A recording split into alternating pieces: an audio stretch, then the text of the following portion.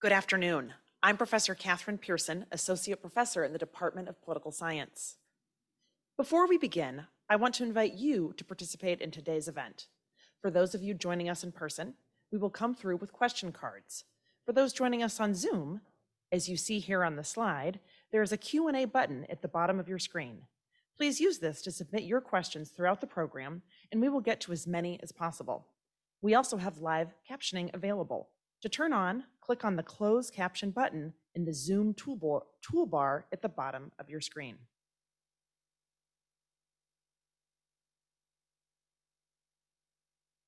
Welcome, and thank you for joining us for today's program, Minnesota State Elections. Our guest today is Brianna Bierschbach. Brianna Bierschbach has spent the last 12 years covering Minnesota politics for various publications, including NPR News and MinnPost. She is currently the politics and government reporter for the Star Tribune. She started her journalism career in college at the University of Minnesota's campus newspaper, the Minnesota Daily, where she covered City Hall. Bierschbach has also worked at the Pioneer Press, the Associated Press, and the Minneapolis-St. Paul Business Journal. I want to start today with a few questions of my own, and then move to questions that people have already submitted and hopefully that you will be submitting as well. As we've been discussing earlier, midterm elections heavily favor the party that does not hold the White House. This year is no exception, particularly as President Biden's approval ratings hover in the low 40s. So midterm elections are a referendum on the president, and that has become an increasing trend. We see that, of course, with US House elections, to some extent US Senate elections, but increasingly state legislative elections as well, even though the president is not on the ballot. It is also important to remember that in midterm elections, vote turnout is lower, often around 20 points, although in 2018, Minnesota once again bested the nation with a midterm turnout of around 50%. Some political scientists, this may surprise our journalist expert here, some political scientists actually don't even see campaigns mattering that much once you take into account all of the other contextual factors, such as midterm election effects, the president's popularity or lack thereof, economic conditions, and the money that the two parties raise, which generally tends to even out. But in state contests, I think it's a little bit different. And so we're really going to dive in today into campaign effects, how the candidates are campaigning in close races, how the parties are doing, and all of those many factors. So I want to start this discussion by asking Brianna how she sees the national context, a context that really favors Republicans in this midterm year, playing out in the state of Minnesota, in statewide races and in state legislative races.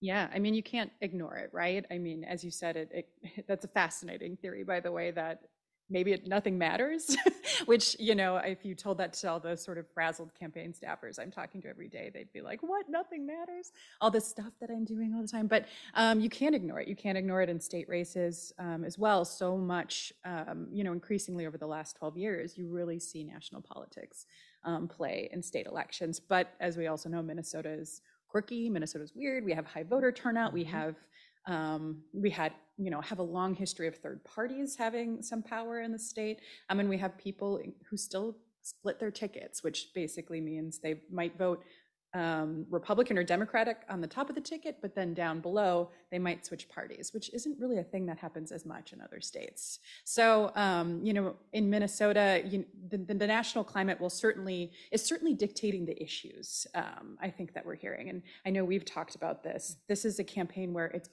all about the issues, and there are so many issues at play, right? I mean, the top being the economy and rising crime, which are the same issues you're hearing about on the national level and you're hearing national Republicans talk about. But then also, of course, in June, after the Supreme Court overturned Roe v. Wade, that is now, for the first time in 50 years, playing in an election in a way I've never seen it before. But you also have people concerned about, other issues, just sort of, the sort of existential crisis around democracy, the attack on January 6th at the Capitol, and the hearings around that certainly are in a lot of voters' minds as well. So, there is no Trump and there is no Biden on the ballot like there was 2 years ago, but people are also still talking about those national figures, right? People are looking at state and local Democrats, and maybe they're thinking about Biden, not necessarily them. And same with Republicans who might knock on your door They might be thinking more about Trump than they're thinking about necessarily their local legislative candidate. But you can't ignore how the issues and the messaging and the intensity around Washington, D.C. trickles down into every single race on the ballot. Yeah, and the point about the issues in this election, really focusing on policy issues in a way that a lot of elections just don't, is really interesting. But one of the things that political scientists have found through research is that people don't come to these issues with a blank slate. Sure. They come with their partisan identity and view them through a partisan lens, whether or not that hinges on who to blame for the economy, or even their position on the economy and crime and what should be done about it, or even abortion. And so people tend to have motivated reasoning that comes from their partisan identity. And that really tracks in some ways with the ways in which partisans are talking about these issues differently. But then that's also reflected in poll dynamics, where you see that voters sort of indicate that different parties would do a better job with the issues. So, for example, in a nationwide representative survey that the Washington Post did, it showed that Republicans were viewed as the party that does a better job on crime. So it's not surprising that Republicans are talking more about crime. And that same nationwide poll showed that Democrats are more trusted on the issue of abortion. And so not surprising that Democrats are more likely to talk about that. And do you think that because it's a midterm election and turnout is lower, there's a little bit of a different dynamic here in terms of motivating the base versus turning out, persuading voters? Definitely. I mean, I think that it's funny when I talk to candidates on either side, I say, what issues are you hearing about? And they're saying, well, the first thing, Democrats will say, the first thing I'm hearing is abortion. Republicans will say, the first thing I'm hearing about is crime in the economy. But it's a midterm, so they're going to people likely to vote on their side. So they're likely to hear from the issues that concern their base more right away at the doors. So it's been very hard to tell what is actually the top, what are actually the top issues. But they're saying these are the ones that are going to also turn their base out. So it's fascinating. Abortion is a great kind of, to your question.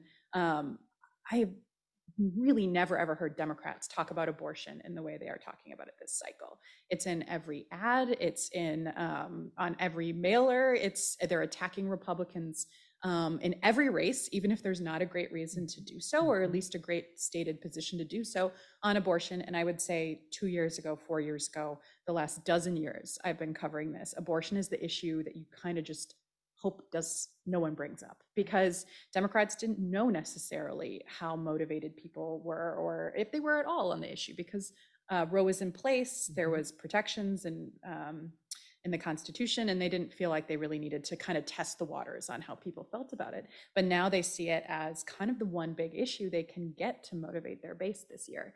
So they're not necessarily trying to persuade people that they're having the right position on abortion. They're saying, if you care about this issue, we're 100% on the side on the side of protecting access, and you need to get out and vote for us because of that. So I think that's a fascinating issue in which Democrats are sort of pushing aside all the sort of past kind of careful treading they've done on the issue of abortion, and they're going fully into we'll protect your rights, and you need to vote for us based on that issue. Right. And what we're seeing in Minnesota is, of course, replicated at the national level. Yes, definitely. One of the interesting dynamics about Minnesota is this is a very competitive election year in Minnesota.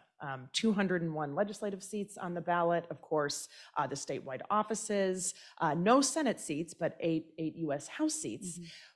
And it's very competitive, but nonetheless, the vast majority of the seats I'm talking about actually aren't competitive at all. The partisanship of most state legislative seats leans heavily toward one party or the other. And then really 6 or 7 out of the 8 congressional seats lean pretty heavily one way or the other, the big exception being Minnesota's 2nd district. But statewide, and then in those key legislative seats that will determine party control, it is extremely competitive. And so can you talk a little bit about the competitive state legislative races and the implications for party control of the state legislature? Yeah, I think this is the battle that gets maybe not enough attention from people, because it's hard to get your head around. There are 201 seats, they're all across the state, and as you mentioned, most of them are not nail biters at all. You kind of know if you've managed to recruit a fairly reasonable candidate of one party or the other, they're going to win that seat. But there are about 24, and one of the things that we're still kind of until recently were sorting out which seats are competitive under the new redistricting maps that we had released in February. But what we're seeing is a lot of the same trends we have over the last few years, just kind of replicating themselves this cycle. You have about, I would say, fewer than 24 races in the entire state that are being closely watched and targeted by both sides. There are some greater Minnesota battlegrounds. A fascinating one is in northeastern Minnesota, where we've seen over the last decade what was once a Democratic stronghold. Jim Oberstar served in Congress there for 40 years, almost 40 years. Democrats would win legislative races by 80% or 70% or more sometimes in their reelection battles. Now suddenly there are only 3 Democrats left on the legislative battle on the House side representing those seats, and they are being highly targeted by Republicans because in their districts, their new districts, Trump won by somewhere between 4 and 10 points, right? So Republicans are really bullish about their chances to completely sweep and end the Democrats' time on the Iron Range in this election cycle. Democrats are saying, no, we're going to defend those seats, and these legislators have experience. So those are really kind of an interesting sub-battleground for the battle to control the legislature. And Republicans are arguing it could be decided in greater Minnesota. There's also a few battlegrounds around St. Cloud, which are very interesting. That's always a very swingy area. Because the margins are so tight, we have just Republicans in the House in Minnesota need to win just 4 seats to flip, and in the Senate they have exactly the 34 seats they need for a majority. But I will say most of the competitive seats are around the suburbs, which is a pretty typical thing we've seen over the last few years. It's interesting sort of where they've landed. That's depended on retirements, and there's a couple of seats where 2 incumbent Republican and Democratic legislators were put in the same district. So kind of one of the ones I profiled in a story I wrote over the weekend is in the Coon Rapids, Anoka area, where a new seat put a 2-term Democrat and a 2-term Republican in the exact same district. It's nearly evenly split between Trump and Biden 2 years ago, although it swung slightly for Biden, and both parties and both candidates are out storming the district, and just seats like that I think will decide who controls. If you see on election night a few Senate and House seats around kind of the northern suburbs start to go one way or the other, it will bode well for that side. But it's very fascinating. The suburbs always kind of end up being the ultimate battleground in Minnesota because they create sort of a purple ring around the Twin Cities, whereas the Twin Cities are blue, the rest of the state is increasingly deep red. This is this purple area that is also coincidentally where a lot of people live. One interesting dynamic though is that redistricting did put more seats because of demographic shifts in that suburban core. Democrats say suburban voters care about abortion more than you realize, especially suburban women. But Republicans say they think that they're going to win some of these key suburban races based off of pocketbook issues, right? Based off of people concerned about Well, inflation. and those were some of the seats in 2018 that flipped the DFL Yes. in an election year that favored Democrats. And so now we have an election year that favors Republicans. And so they're back in play. Yeah, and what's fascinating is usually in a midterm election, about 18 to 17 seats swing. That's a lot of seats. That's how much the Democrats picked up in 2018, largely in the suburbs. I don't know if we're going to see quite a big swing or quite as many seats. That we might see some seats change hands, but I think the margin that decides it is not going to be so large. I think in talking to all the sides, I say, what's your dream margin of victory here? And everyone said, numbers that were pretty tight. Right. Yeah. Right. And So- that's it with this trend of fewer competitive seats. But Minnesota, it's sort of worth reminding people that I think it is more competitive because we don't have partisan gerrymandering that Yes. favors one side or the other. A majority of states either have solidly Republican electeds draw their seats or Yes. Democratic electeds. And so those seats tend to be more partisan, favoring the party that has unified party control. Yes. And that's not what happened here in Minnesota. Yeah, no, the courts redraw our maps or have for the last 40, 50 years because we've always had divided government when redistricting happens, which is right after the census. And it's very fascinating. I was pretty interested to see what the courts would do. We got very lucky in Minnesota. We didn't lose an entire congressional district really by less than 100 Right. votes or people. I'm thinking of everything in terms of votes right now. But really, I mean, I think if we had, depending on how you looked at it, a few hundred people less in Minnesota versus New York, we would have lost our congressional seat to New York, but New York lost the seat. So it wasn't as intense of a job on the legislative side, and the courts really did take a least change approach. So they really kind of tweaked the lines as they needed around the edges. And that's why we're seeing a lot of the same dynamics. I mean, we could expect in Minnesota flipping control of our legislature and, for the next 10 years, like we've seen for the last 10. Right. And so in that competitive subset of legislative districts, state house and Senate seats that will determine party control, what type of campaign activities are you seeing? We're not seeing TV ads in these state legislative districts, but what's going on in those districts? You're seeing some, but not as many. This is not really, legislative districts aren't won and lost based off of TV ads. There's just not, it's not as, they're A, incredibly expensive, and B, it's harder to kind of target the market by legislative district. But after 2020, Democrats didn't door knock at all 2 years ago because of the pandemic. Republicans still did, although I would say they were dialed back. I mean, both sides are out knocking on doors. I mean, if you live in a competitive legislative district, this cycle you've had a candidate themselves, a candidate staffer, or someone on their team drop off a piece of campaign literature. I mean, really these large glossy mailers are kind of what the sort of bread and butter of legislative campaigns, they're called, we call them lit pieces, but some people call them hit pieces, depending on what is on the mailer. But that is really these kind of personal connections at the doors and these flyers you hand out really can make the difference in legislative races. I know, your research shows that on the national level, maybe some of these activities aren't as effective anymore, but I would say, and you also said Minnesota's different. Well, I think legislative races in particular are very different because they're so close to your local community, right? It can really, an appeal from someone in person, a one-on-one conversation that you have with a candidate or someone on their staff can really kind of make the difference in races where it's not unusual in Minnesota to have a race where it's decided by a few hundred votes. I have to check this, but Kurt Doubt, that House Republican minority leader who could be speaker if they win control, said that the 2018 or the 2020 election was just, they almost took back control, but it was decided by fewer than 680 votes spread out across the state. They needed 680 more votes toward Republican candidates in different districts, and they would have taken control. And that's worth noting. That has bearing on the legislative battle as well, right? I said 2018, Democrats picked up 18 seats, but Republicans made a lot of ground in 2020. So they just have fewer races to go that cycle. Right. And so this all speaks to Minnesota as being a pretty narrowly divided state when it comes to party control, sort of our presidential voting record aside.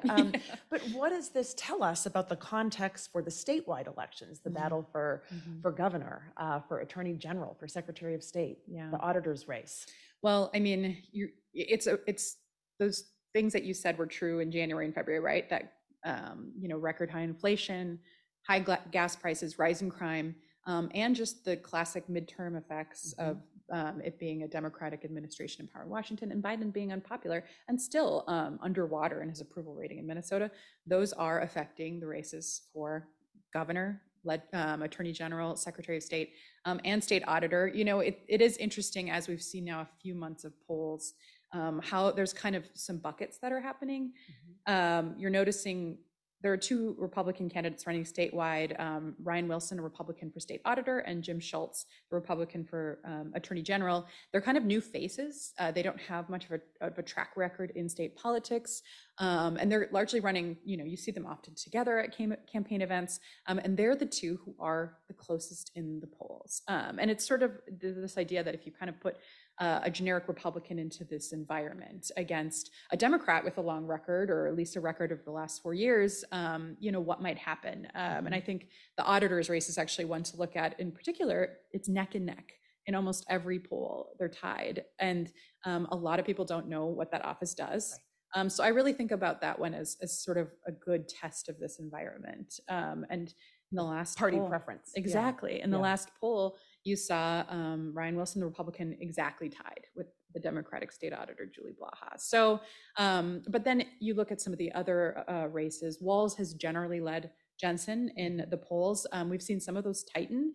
I always say with polls, they're just, and this is true of polls, they're just a snapshot in time. We had polls in, Min posted a poll in June in KSTP that showed Walz and Jensen, at least June, May, I think, were the two, were very closely together. Walz had like a slight lead.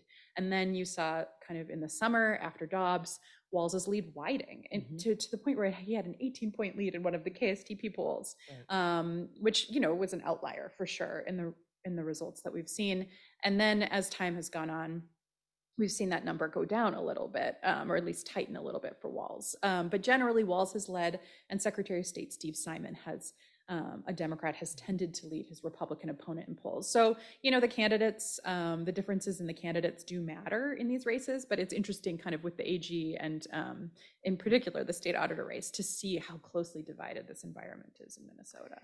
Yeah, sort of along those lines about the importance of campaigns and candidates, what do you think that both gubernatorial candidates have done wrong in this campaign? What have their biggest weaknesses been? Oh, that's a great question. What's interesting about the Walz campaign is he is out there. He's out there doing campaign events, but the press often doesn't know when they are. They're accessible, but they're not necessarily advertising where he's at all the time. And as we all know, because the Republicans have made this a huge issue, he has declined a number of debates, right? He hasn't been in the debate circuit as much as he has been in the past. And I guess it remains to be seen if that's a mistake or not, but it's been interesting how not low profile, but sort of controlled his campaign has been this cycle.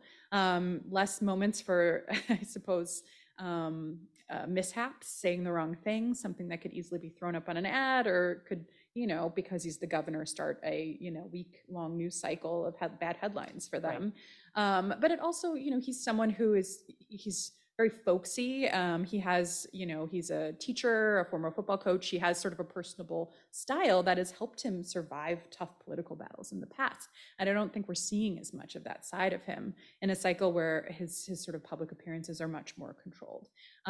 So, I think it remains to be seen whether or not that helps or hurts him, but I found it interesting, and I don't know if it's going to ultimately be potentially a knock. I think it's given Republicans a campaign issue. There was an empty place in the debate, the KSTP debate last night. Right. Yeah, there was Jensen got 30 minutes of free airtime for people who were viewing KSTP. So we'll have to see. Also, I don't think we also don't know yet how the abortion issue is going to play. Right?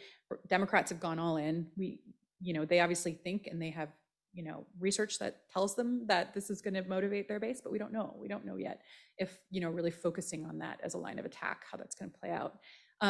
Jensen is someone who has been much more accessible and available. I will say we don't always know where he is campaigning either. But, he is someone who is as well likely to get in trouble by maybe sort of spitballing an idea to a reporter or having an answer to a question that turns into, or saying something kind of candidly in an event or conversation that then turns into negative headlines. So that has been something that has been a struggle. There were a few weeks where comments he made comparing COVID restrictions to sort of the rise of Nazi Germany. That was about a week at least long, series of bad headlines. He had said earlier in the campaign that he would work to ban abortion if he was governor, and then he changed that position. So that has been one of the number one attacks. And a series of interviews he did before he got the endorsement have been used in, I would say, millions of dollars worth of advertisements, clips from those, both from the Walz campaign on education and from Democratic groups on abortion.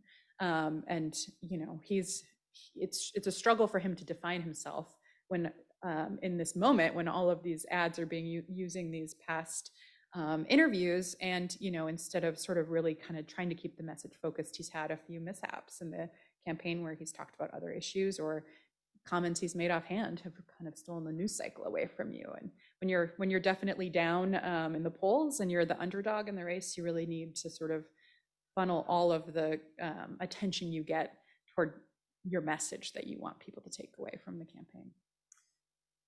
how do their extreme differences on COVID-19 and vaccinations and how COVID restrictions were handled contribute to this campaign, or is that sort of in the rearview mirror?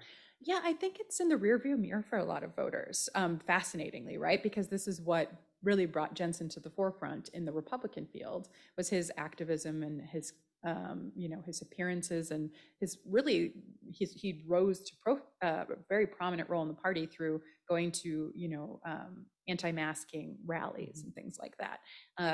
But now it's very quiet. I would say in the first debate at Farm Fest, which was months and months ago now, it was kind of all about COVID, or at least it always came back to COVID and Walz's management of it.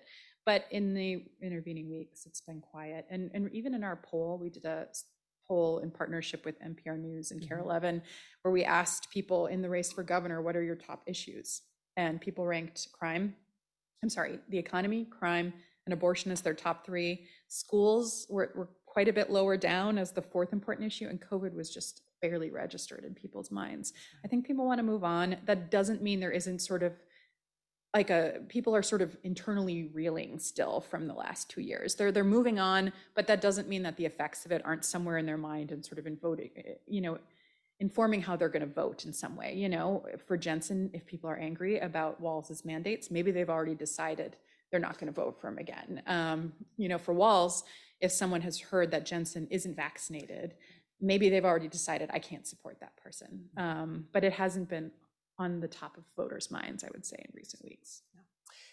So as you mentioned, Jensen was endorsed at the Republican convention, and that sort of generated a lot of press and a lot of enthusiasm among the base. But sort of looking at the endorsement process more holistically, do you think that that causes some problems in general for candidates going into a general election, and then for Jensen specifically? I'm also thinking back to how Walz actually, in his first run for governor, was not the endorsed candidate, but then won in a primary. Yeah, I mean, it's the Republicans and the Democrats do this pretty differently. Democrats often endorse someone, and then there's a competitive primary. It happened 4 years ago. It happened in Dayton's first run as well.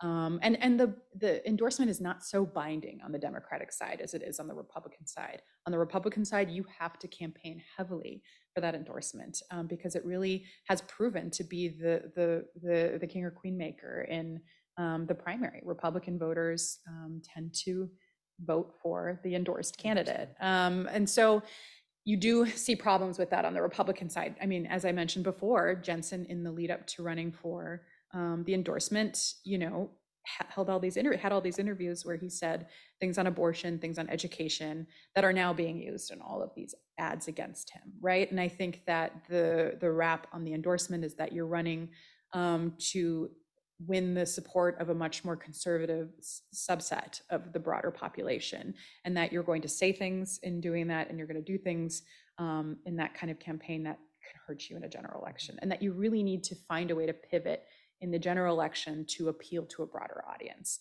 I mean, I would say Jensen has definitely tried to focus on crime and focus on the economy and focus on education as some of his top issues since the endorsing convention, and in some ways has been successful at that in his events. But he's not able to undo the comments that he made before he was endorsed that are now being run in all of these television ads. I'm going to pivot now to third-party candidates. In this particular cycle, it doesn't seem as though any are sort of running to win. They're not in a Jesse Ventura position here, but in very close elections, whether in some of these competitive legislative races or statewide, third-party votes could make the difference in determining one of the two major party winners. What are you seeing? Yeah, that's a fascinating issue because I think just for context, in 2020, Republicans and Democrats disagree about this being the deciding factor, but there were a number of, in particular, we have two major marijuana parties in Minnesota. So we had among those two parties, a handful of candidates run in competitive and were recruited, according to Democrats, by Republicans to run in competitive legislative districts. And in some cases did take quite a few votes away from one candidate or the other. Democrats will argue they're taking those votes from us because we support marijuana and those legalizing recreational marijuana. So if this person hadn't been on the ballot, those votes would have come to us as the party that's out front. I mean, I don't think it's a perfect It's not a perfect argument, but generally it's Democrats who worry about these third-party candidates more than Republicans because of these two major marijuana parties. But what is interesting about this year is, as you mentioned, none of them seem to be running campaigns to win. None of them are really high-profile names. But also the question about a midterm, not a presidential year, is with turnout so much lower than it is and was 2 years ago, are the people who are turning out actually just base voters for Republicans or Democrats? Are you going to get that sort of big group or decently sized group of people who are showing up to vote in the presidential race and then say, why not, to a marijuana candidate lower down on the ballot? I think that the other question is, when everyone is so in their camps and politics is so extreme, do these third parties lose some potency? I think an interesting example is there was a candidate, Corey Hepola, who was a WCCO radio host who tried to run as a third party candidate under a party Andrew Yang had started, the Forward Party, and he was unable to even get 2,000 signatures in order to get on the ballot because it's not a major party.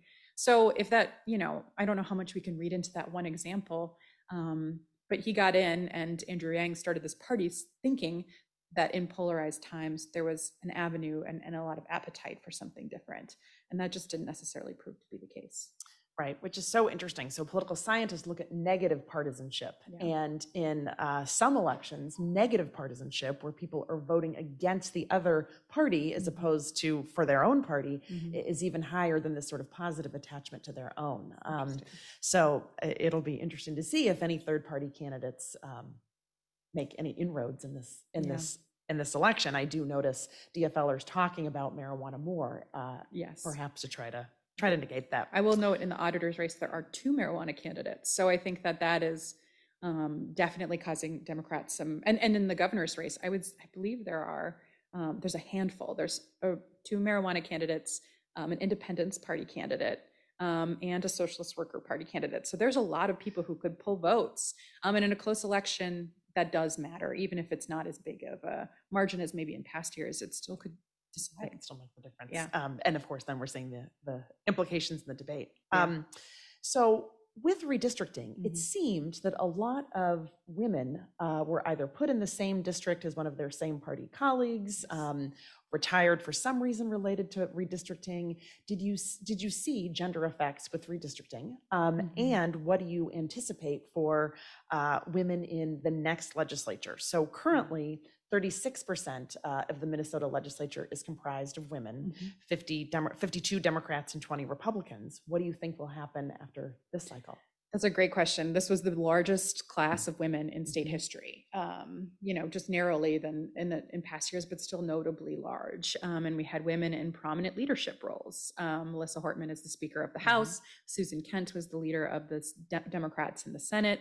And we had a number of women who led very powerful budgeting committees, the most powerful budgeting committees in both the House and Senate. So when we saw redistricting come down, a number of those women left. Either they were paired up with, in some cases, a male colleague, and the male colleague decided to run again, and they either lost in a endorsement battle, or the woman was the one who stepped down. Right, Melissa Franzen. Melissa Franzen was the Senate leader, the Senate DFL leader, and I'm sorry, Susan Kent was, and then it was Melissa Lopez Franzen who took the job right before session started. But yeah, now she is leaving the Senate because she was paired up with a male colleague, and the male colleague was running again. I know a lot of the district, the new district lines were in his old turf, but she was the leader of the caucus. So it was very interesting to see Julie Rosen paired up with and she is the chair of the Senate Finance Committee. There was a handful of women who just, with a number of years of experience are leaving. I don't know yet how it will shake out. I mean, there's so many, as we talked about, 201 races across the state. I know some of the caucuses, House Republicans in particular, and Democrats in both chambers have said they've really tried to recruit women who fit their district, who were prominent in their communities. Women tend to be really good messengers of issues around, the economy and inflation, and obviously on the abortion issue as well, because it affects them more than it affects others. So I do think we don't know yet how it will shake out. I will find it interesting too if we have a new leadership in some of the caucuses, how many of them are women, Right. because that's Right. important. Right. Sort of turning back to statewide elections, you mentioned that the incumbent Secretary of State, Steve Simon, is ahead in the polls, but Yeah. it's still somewhere within the margin of error, and it's pretty narrow against challenger Kim Crockett. If you could talk a little bit about the dynamics of that race and how Secretary Simon's national profile on on elections as Secretary of State affects it. Yeah, that one is very interesting. Simon has been leading in the polls, but I do think that that one it's really going to be a test of sort of how confident people feel in their elections, right? Because the concerns sparked by 2020 among the Republican base have not gone away, right? And that is really the issue that Kim Crockett is running on. That is how she rose to prominence. She has said in the past that she believed the 2020 election was lawless and rigged, sort of terms around she says because policies were changed to accommodate the pandemic, that there's no way of knowing, and that those changes helped Democrats. And she doesn't believe the results were correct both nationally and in Minnesota. And that is what helped fuel her rise and helped her get the endorsement, and of course, win the primary. And it has really sort of become what Simon is talking about. Whereas in past elections, he's a second-term Democrat, so he's largely talked about voting, policies he supports, how to get Minnesota back up. Because when he was actually elected, the 2014 election, Minnesota dropped down to number 6 in total turnout. So one of the big things he talked about in his first campaign is, I want to get us back up to number 1. And he's done that for the cycles that he's been in office. But, I think where he would have mostly talked about those kind of things, he's much more focused on sort of supporting the system Minnesota has in place and defending it. And, if our poll is any indicator, Minnesotans are very or quite confident in the state system. I believe nearly 8 in 10 respondents said they trust Minnesota's election. So that could be something that is helping him. I would also say something that's probably helping him is millions and millions of dollars that are flowing into the state in that race, which is so unusual.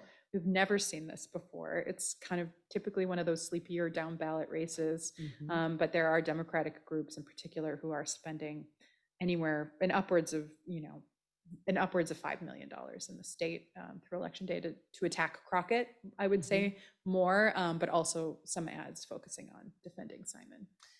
Yeah, let's talk about outside money flowing to the state in general. Where else are you seeing it in terms of statewide races, legislative races, and then this is an entree to talk about the second district as well. Yeah.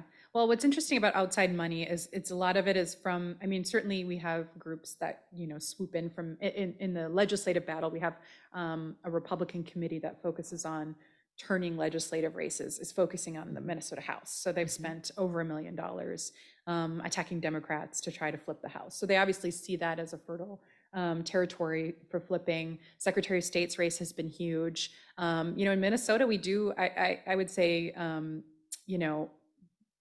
Democrats outspend Republicans almost in every election. There is a very solid group of donors, and they're kind of a well-oiled machine of how they fundraise. Elida Messenger, the ex-wife of former Governor Mark Dayton, a former Rockefeller, has donated a lot of money to a group called Alliance for a Better Minnesota, which is also working with the Democratic Governors Association this cycle to pump millions and millions and millions of dollars into that race. So this is all outside independent spending that can't be coordinated with the candidate, but can be spent in unlimited amounts. Yes, and they can coordinate, outside groups can coordinate with each other. Right. They just can't necessarily. So that's what's been fascinating. The Democratic Governors Association, instead of doing their own thing, they've really come and jumped into this kind of democratic kind of fundraising and spending power we have in the state. It's very fascinating how they do it. A few groups raise all the money, and a few groups spend all the money. And it's been very interesting to see how an outside group has decided to really kind of jump into that coordination to try to use money, I guess, the wisest and in the most effective way. But Minnesota sometimes gets a ton of national attention. 2 years ago, We had Trump here a number of times. We had, Minnesota just got kind of lavished with attention it usually didn't, because Trump had narrowly lost in 2016. So he was sort of obsessed with winning Minnesota, and he came a lot. He sent a lot of his his sons, his daughter, his vice president. A lot of people came to Minnesota in that campaign, and Biden came as well. But this cycle, it's been a little bit quieter, both in outside money and in like people coming and visiting. Although we did have the vice president, Kamala Harris, here just this weekend to do kind of an abortion related event and try to keep that conversation focused there in the final weeks. We have a great question here from a viewer about the DFL and the Metro, and how important it is for the DFL to win the Metro to win statewide. But the paradox, of course, is that most of the seats closest to the Metro are pretty safe for Democrats. So the legislative activity and the House races, the federal races, aren't that active.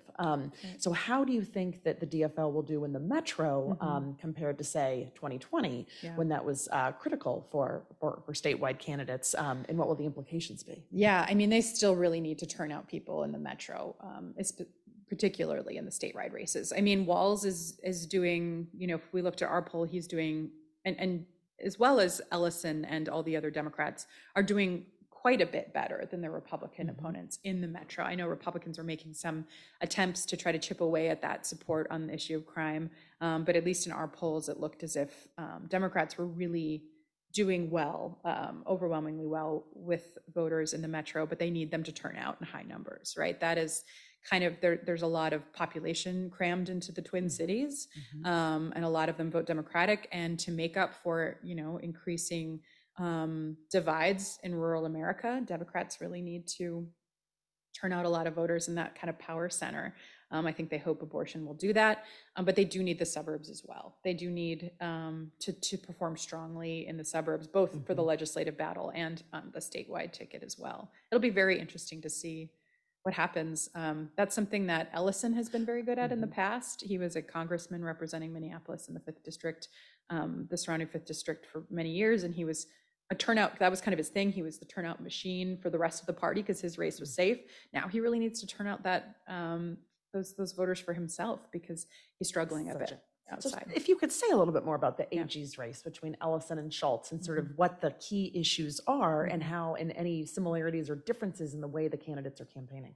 Oh yeah, I mean, this one more than anything is really going to test the crime versus the abortion issue. Jim Schultz, his Republican opponent, is almost exclusively talking about crime and how crime has risen. He's been very critical of Ellison for supporting the ballot initiative in Minneapolis to create a new Department of Public Safety. And he's picked up a number of endorsements from, I think 37 now, county sheriffs from around the country. From around the state. And so this has been his issue. He's really attacking Ellison for it, and he's trying to say that he will, his top issue, if he wins, is to try to tackle rising crime. And Ellison is talking a ton about abortion. They've really been critical of Jim Schultz's past work for a nonprofit that creates materials around abortion. They've been critical of past comments he's made around sort of pharmaceutical companies and abortion and pharmacists. They've really been hitting him hard on this issue and trying to paint him as extreme on it. And both sides are trying to paint the other as extreme on crime and extreme on abortion. So this may not be a fair question for you, but one questioner wants to know, to what extent are the candidates not representing the issue of crime accurately? I mean, I think crime is rising, right? I mean, that is a fact, and people are concerned about it. It's interesting because crime is seen as a Twin Cities problem, this idea that it's spreading out into the suburbs, which I think there is some evidence to suggest. But I think that, some Democrats feel that candidates around the state are using crime in the Metro and suggesting that there's crime everywhere when maybe it's not risen in all pockets of the state. Ellison has said he's frustrated that about the way the Minneapolis ballot initiative question has been framed as defunding the police, it would have created a new Department of Public Safety.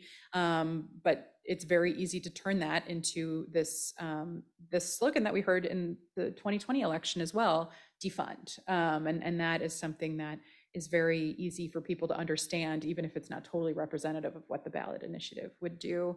But, I think that what both sides are doing, or what Republicans in particular are doing, are tapping into very real fears that people have about safety, and very real concerns that their community could see, violent crime next. And that's not necessarily unfair that crime is rising.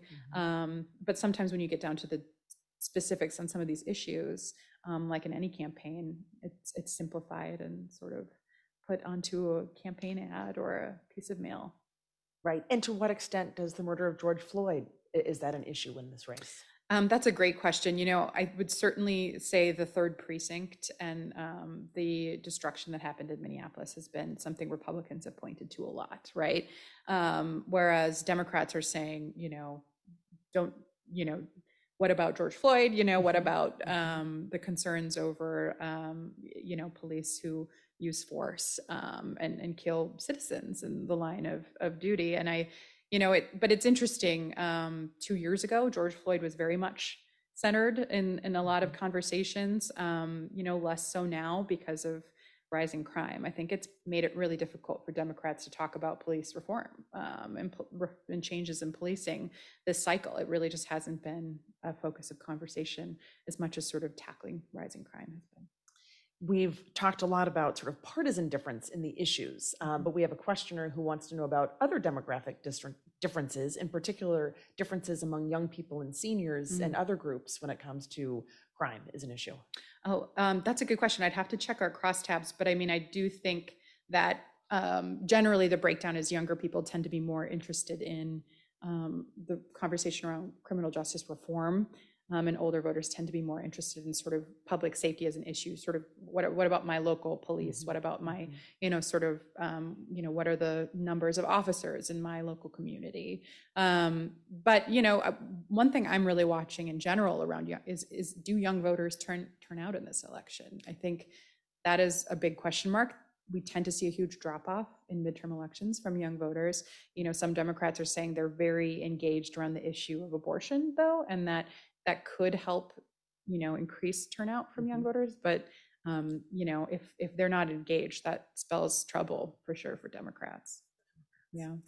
Sort of switching directions, this is a great question about state legislative candidates from a viewer. It seems that state legislative candidates are programmed by centralized House and Senate party caucus leaders, and seldom are campaigns developed independently by individual candidates. That I'm adding, plus all the outside money that can't be coordinated with the candidates. What does this mean for the winners being beholden to their leaders rather than constituents? That's a great question.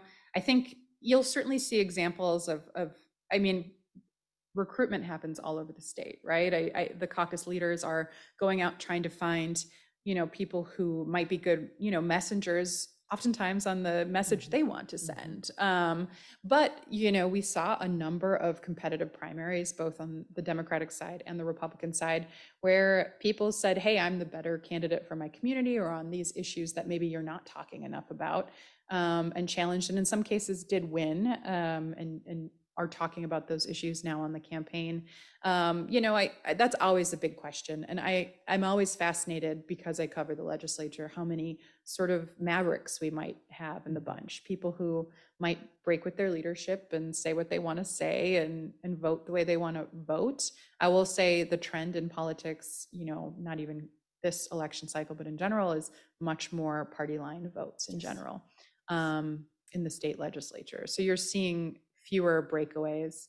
I know there are some concerns that if you take sort of rural Democrats out of the picture, that there will be even fewer breakaways, that the parties will really be divided between Democrats in sort of the metro and suburban areas, and Republicans in rural areas, and that they'll kind of vote in big blocks on issues because they'll all be very aligned. Right. And that's a trend, an increase in party line voting that we see at the national level, we see in other state legislatures. And we also see party leaders at the national level and in state legislators with more agenda control and more power. But I'm also wondering, as you viewed politics since 2010, have you seen differences in the type of candidates that have emerged? You know, the candidates that need to get through the endorsement process or the primary, appeal to the base. Are they likely to come from different sectors, from sort of political activism as opposed to a different type of career? Yeah, well, that's a great question. The joke when I came in was that all all legislators were attorneys or teachers because they could basically swing the job. It's a part-time gig, and you have to basically spend half of your year at the Capitol. Not a lot of jobs are super accommodating for that, or you're independently wealthy. I still think we see some of that. I think that just the realities of being a citizen part-time legislature, it really just attracts certain people who can manage it. We've always seen people who came up through activism running for office eventually. That's actually a pretty kind of common way for people. Like, I door knocked for years in the XNX district, and I never thought I could do it, and now here I am because I had all these connections in politics, and then I decided to run. But I think we need people from all sorts of sectors, and the biggest challenge is a lot of people, people with big families, people with tough, like busy jobs, busy lives tend to stay away from that place because they don't think they can manage both. And I do think we lose representation from, certain people who just couldn't possibly manage it. We are seeing a growing number of representatives and senators from communities of color at the Capitol, but it's still definitely well under if you compared it to the population breakdown, it's underrepresented in women. So I think, some of the challenges of the job are always going to make it really hard to have a really truly representative legislative branch. Yeah, and in some states with full-time legislatures where they work the whole year and are paid to work the whole time year, do better on that score. Yes, and in terms, and it also is helpful in developing expertise. Yes. Interesting. One other factor is people could also see the increase in partisan polarization and conflict between the two parties and think, maybe this isn't for me. Even though I want to make good public policy, this might not be for me. You might feel like you don't have a home in a place where if you talk to the other side, you might get chastised by people on Twitter. And I would say social media and the rancor over, in platforms like that, sort of this constant, like the political conversation doesn't just end at when you go home or when you're done with the debate for the day. You have people tweeting at you or emailing you. I mean, email has been around for a while, but Twitter in particular is an increasingly sort of hostile, nasty place that I think people say, I don't need this, Right. That negative partisanship really kicks in. Yeah, absolutely. And you mentioned this sort of in several aspects related to the campaigns, but that real sort of breakdown in the urban-rural coalition of the DFL. Yeah. Do you see any prospects for rebuilding in the future? A questioner wants to know, or is Minnesota on track to mirror the trend nationally where rural districts, more sparsely populated districts, are just less likely to be represented by Democrats? Yeah, I would say the last few election cycles, we've seen the national trend, right? I actually did a story about this earlier this year, and I drove out to visit a DFL candidate in Western Minnesota running for a new Senate district that kind of stretches from the western border all the way into Alexandria, Minnesota, which is kind of in the central part of the state. So this huge sprawling district. And she told me she had been asked to run about 50 times by local Democrats before she agreed to do it, because it's daunting, right? I mean, the districts are huge. It's a ton of work. And the numbers, when you look at, in particular, Trump versus, ex-Democratic candidate numbers in the presidential races, it's incredibly daunting. A lot of these districts in rural Minnesota are 60, 70 Trump districts. And how, when a legislative candidate looks at that, they think, how can I overcome it? How can I get someone to vote for Trump and then down ballot vote for me? I think the Iron Range will be the one to watch though this year. Watch what happens there. Do Democrats hold on? And do Republicans maybe overplay their hand potentially on some issues? One person said that could be a possibility in terms of making gains, but I think there's hope for them, but the Democrats are going to have to spend a lot of time and a lot of energy and a lot of work rebuilding some of that trust in rural areas. And also they need to look at some of the pockets of the state that are diversifying. In southern Minnesota, there are communities where there are growing populations of people of color and immigrants who are working in industries down there and might not always feel represented by the Republican legislature. So they are hoping they can try to maybe make some ground in some of those parts of the state. Rochester, though, not that that's rural Minnesota, that's a greater Minnesota regional center. Regional centers are often places where Democrats can have some say and some representation, but it's not the same as these rural districts that the questioner was asking about. Yeah, well, I think pointing out the diversity of rural districts as well is important, just as when we talk about suburban districts, suburban can mean something very different. It can mean sort of affluent and white. It can mean, predominantly people of color. It can mean many different things and people with different lived experiences. So this sort of notion of a suburban voter often sort of overlooks some real distinctions within different suburbs. We have not really talked about Minnesota's second congressional district, a federal race at this panel on state elections, but it is one of the most competitive in the country. And certainly we're seeing the most ads focused on the second district in Minnesota here in the Metro. So what is your take on this rematch between Congresswoman Angie Craig and Tyler Kistner, the challenger? Yeah, it's going to be fascinating to watch. The Cook Political Report, which we were talking about right before we started, has gone the full gamut of ratings for this race. It was a toss-up, and then it was lean Democratic. Now it's lean Republican. So it's been fascinating to watch. And this one is really, again, another test of the climate. And I think, both sides are doing all they can and spending, there tons of national money is coming into this race. So, I think, and both candidates are really focusing on the issues that will motivate their base. Angie Craig is attacking Tyler Kistner a lot on abortion. Tyler Kistner is talking a lot about crime in the economy. So you're really seeing this, like some other races, as really kind of a microcosm of the greater national debate. And I think the winner will be the winner of a lot of races on election night. But this partisan tide will really greatly affect the outcome. But this is going to be a competitive congressional district in Minnesota for the next 10 years based on the lines. It's very narrow. It will probably swing with the political winds. So if Angie Craig loses, I don't know if we've seen the last of her. She lost her first race to Congressman Lewis and won a few years later. So, we'll have to see what she does if she loses. And we'll have to see what Tyler Kistner does if he loses. This is his second run. I don't know if he might have 3 runs is tough. Dan Feehan down in the first district was a Democrat a lot of people liked in that race. He ran twice, didn't win twice, and decided not to run again. So we'll have to see. Right. Do you see the first or the 8th being competitive at all? Those are tougher for Democrats in this cycle and in this environment. It could be with the right candidate. A lot of people are excited about Jeff Ettinger, former CEO of Hormel in Austin, cutting the right profile, but in a strong Republican year. It's just going to be a challenge for a Democrat to cut through sort of on the issues that tend to favor Republicans, economy, crime, things like that. What have I missed in this conversation that's going on in Minnesota politics as we wrap up?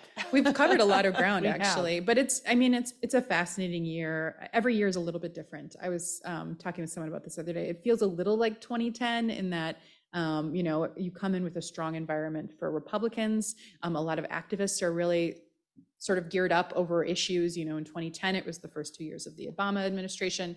Now it's, COVID policies and a number of things. But then you had Dobbs, 50 years of precedent just overturned overnight in the middle of it all, right? Which created what has always been the case in Minnesota, which is just a fascinating stew of issues and probably a fascinating set of results. I bet we're going to see a mixed bag. Maybe one party will score more wins than the other, but they're not going to take it all. I was going to ask if you make predictions. I don't. Not after 2016. We should all stay away from that. Exactly. Well, thank you to Brianna Bierschbach for a great conversation, all your really valuable insight. We really appreciate it. And of course, reading you in the Star Tribune as well. So thank you so much. Thanks for having me. It was great. And I want to close with a couple of upcoming events before we give Brianna a round of applause. On November 2nd, Krista Tippett, host of the On Being podcast, will have a conversation with author and journalist Amanda Ripley about her book, High Conflict, about why we get trapped in conflicts and how we can break the spiral. A video recording of this program will be available 1 to 2 days after today's program, and it will also be available in podcast form on all your favorite podcast platforms and can be found by searching Dialogue Across Difference. We recommended subscribing to our podcast so you don't miss any of our event recordings. So let's give Brianna a hand, and thank you so much for joining us today. Thank you.